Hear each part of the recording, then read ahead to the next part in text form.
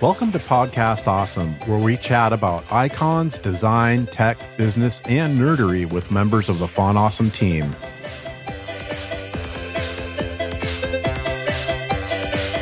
Font Awesome, we'll make something awesome. Font Awesome, we'll make something awesome.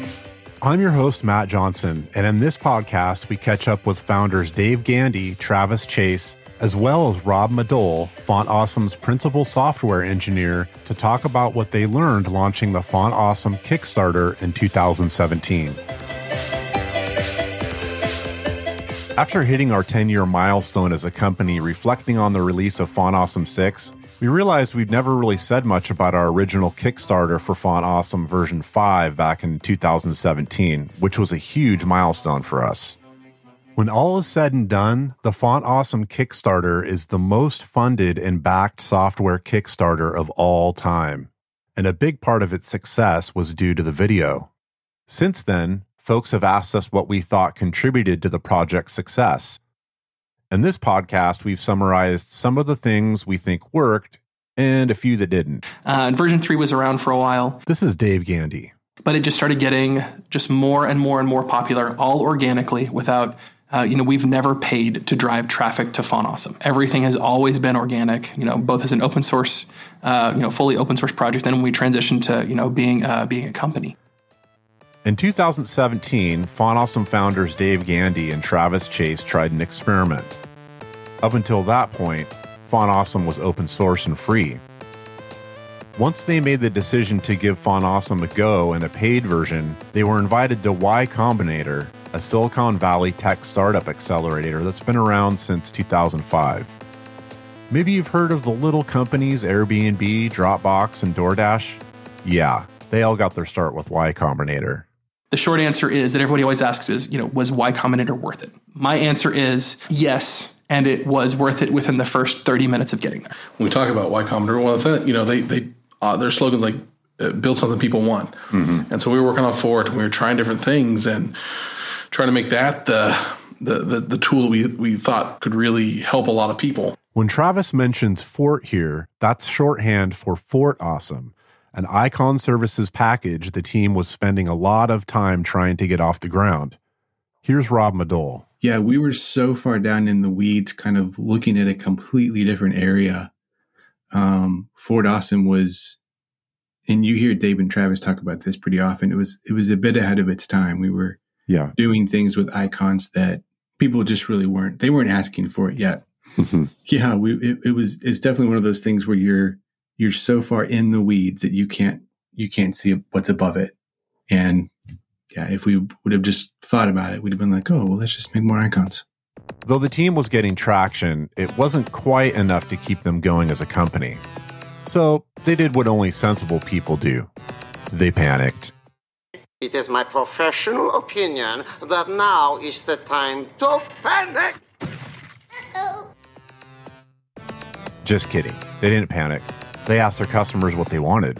And we're getting some traction, but not necessarily enough traction to support all four. We're just like, okay, well, how can we change this? And so basically, we went and asked our users, what do you want? Mm-hmm. What do you want? And they said, an idea, Travis. Yeah. So, and not only that, but we posted a survey on fontawesome.com.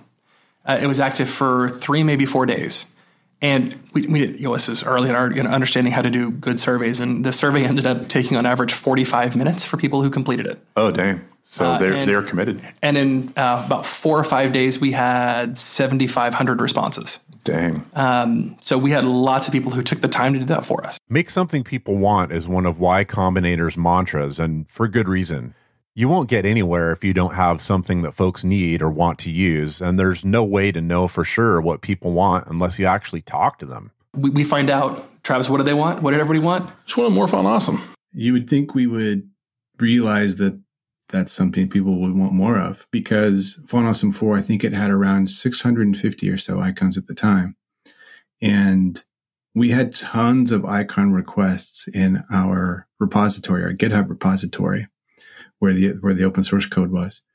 And I think it's something that you just kind of get blind to. You just, think about it. But yeah, we heard back during that survey and people were just like, I just kind of want that. And it was a lot of times it was just one or two icons that they wanted. It wasn't like they needed a whole set or anything. So it became really apparent quickly that, well, if we just make more icons, we'll probably make people happy. So armed with what they learned at Y Combinator and fresh feedback from customers, they decided to launch a crowdfunding campaign to get a paid version of Font Awesome off the ground. That meant, in part, they'd have to tell the story about what Font Awesome is and what it does. But Font Awesome has been down the crowdfunding video path before. The big takeaway?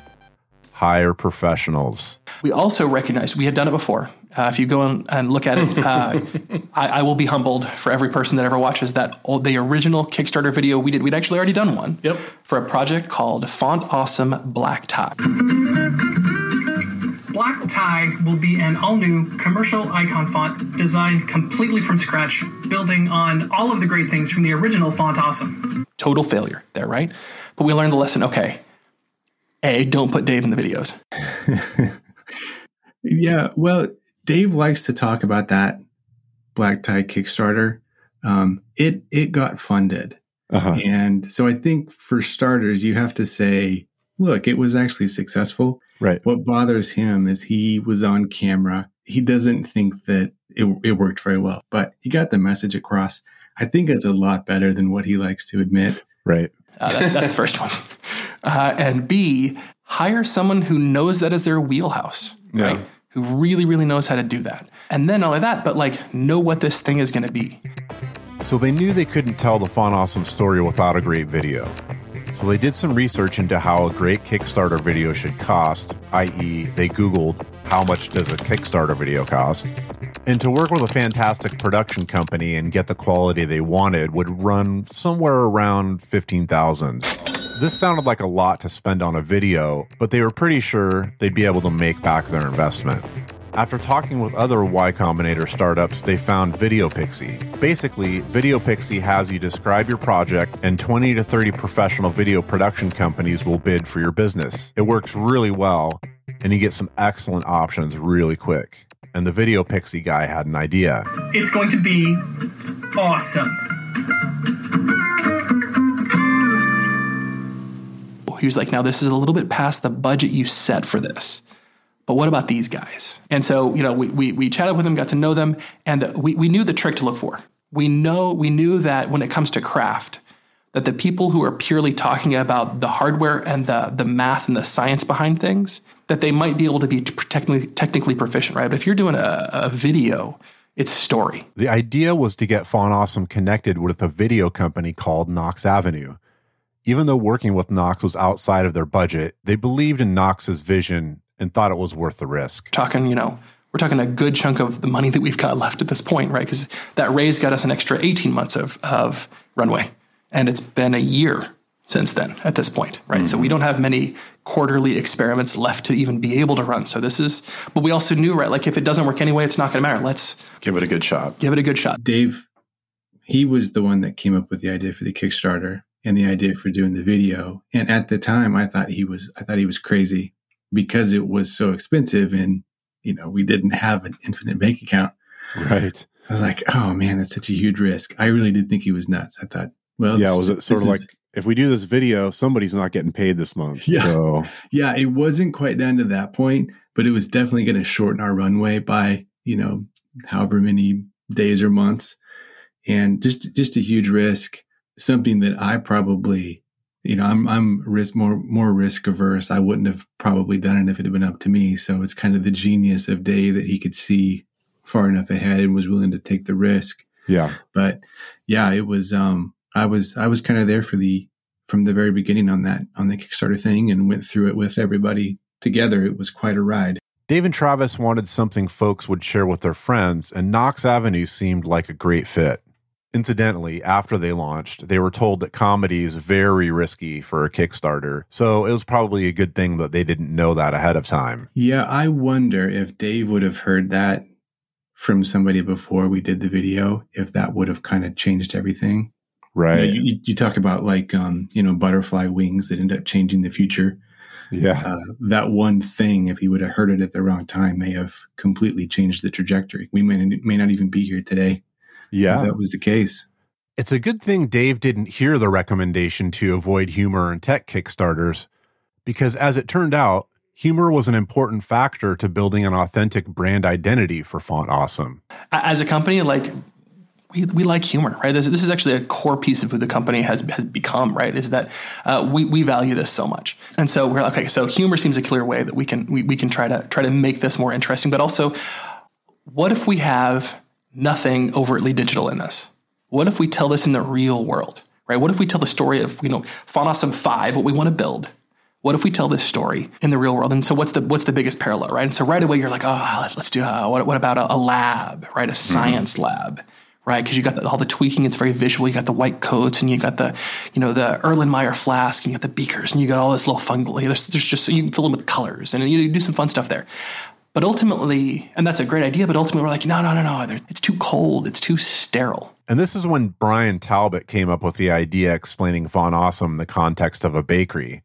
So as an aside, let it be known that Mr. Talbot bakes the most amazing chocolate chip cookies you have ever tasted. Brian is one of the best bakers I will probably ever know. If you ever have a chance to have one of his chocolate chip cookies, like it, I'll leave it there. It's heavenly. Yeah. So good. Every one of those cookies is worth it. 24-hour process, if not longer, right? Yeah, the time, like the dough has to cure for the chocolate. It's crazy, right? There's a little bit of salt on the top. Like, it's a craft, right? Like, if Brian hasn't shared his nerd about baking, that would be, we should do that.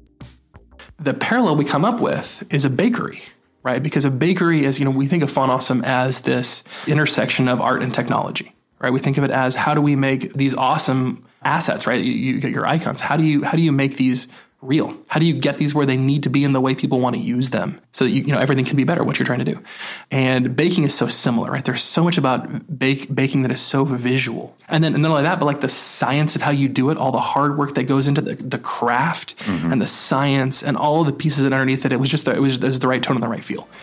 The filming process was super fun and super quick.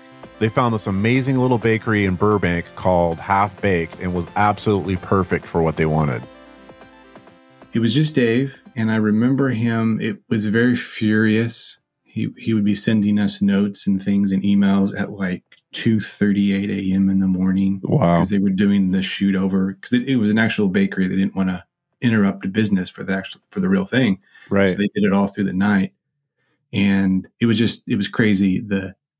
You could tell from his emails and responses and pictures he was sending Travis and Brian and I, that something special was happening.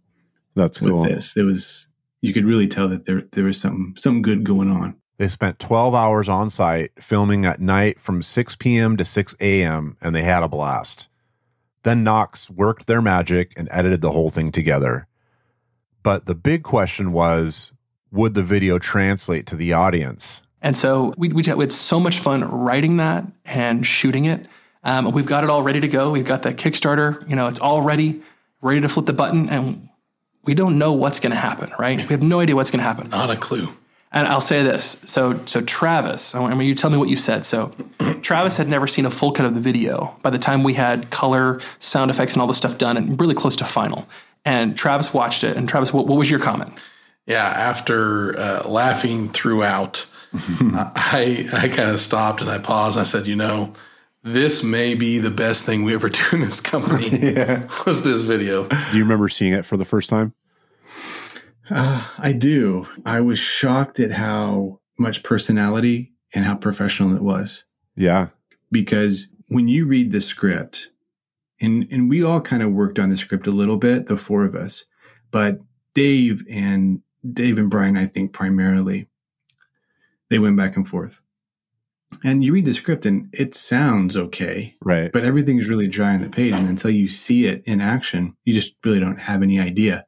Yeah. And they ad-libbed and changed some stuff as they went, which was kind of part of that frenetic energy that he was so excited about. Mm-hmm. And just to see it come together, I kind of agree with Travis. And one of the comments he said was, "This is probably the best thing we've ever made." Yeah. And Yeah, it was seriously good. And it was at that kind of moment that I guess I let hope come in that, okay, this actually could really be awesome. I'm excited for people to see this. And so you're looking ahead, right? We have no idea how this is going to hit, right? But we think this is hysterical, right? This is like, we thought it was funny. So we launched the video. We did a few things right with it. We did a lot of things right, and we've still got an article out there somewhere about all of the we think are good ways to run a Kickstarter, and it's a few years old, but most of it's going to be evergreen with that. And we set a goal for ourselves for $30,000, right? And we knew that was low, but we also knew that if at the end of it we still had a product we could sell, right? Even if the Kickstarter really only does $30,000, okay, we're going to go ahead with it, right? That was our really go or no go number, right? If it didn't hit that even, okay, we may not even bother to try to commercialize this at all, and we'll just keep it going the way it was. So what happened when they flipped the switch? We blew through that $30,000 in an hour, maybe. If you can believe it, the Font Awesome 5 Kickstarter raised $1,076,940 with 35,550 backers. That made it the most funded and most backed software Kickstarter of all time.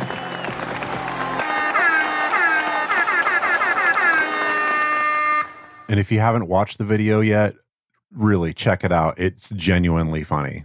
Oh, come on, Terry. You can always add more sprinkles. It's a life lesson. Oh, I didn't see you there. Here at Font Awesome, we're always cooking up something new.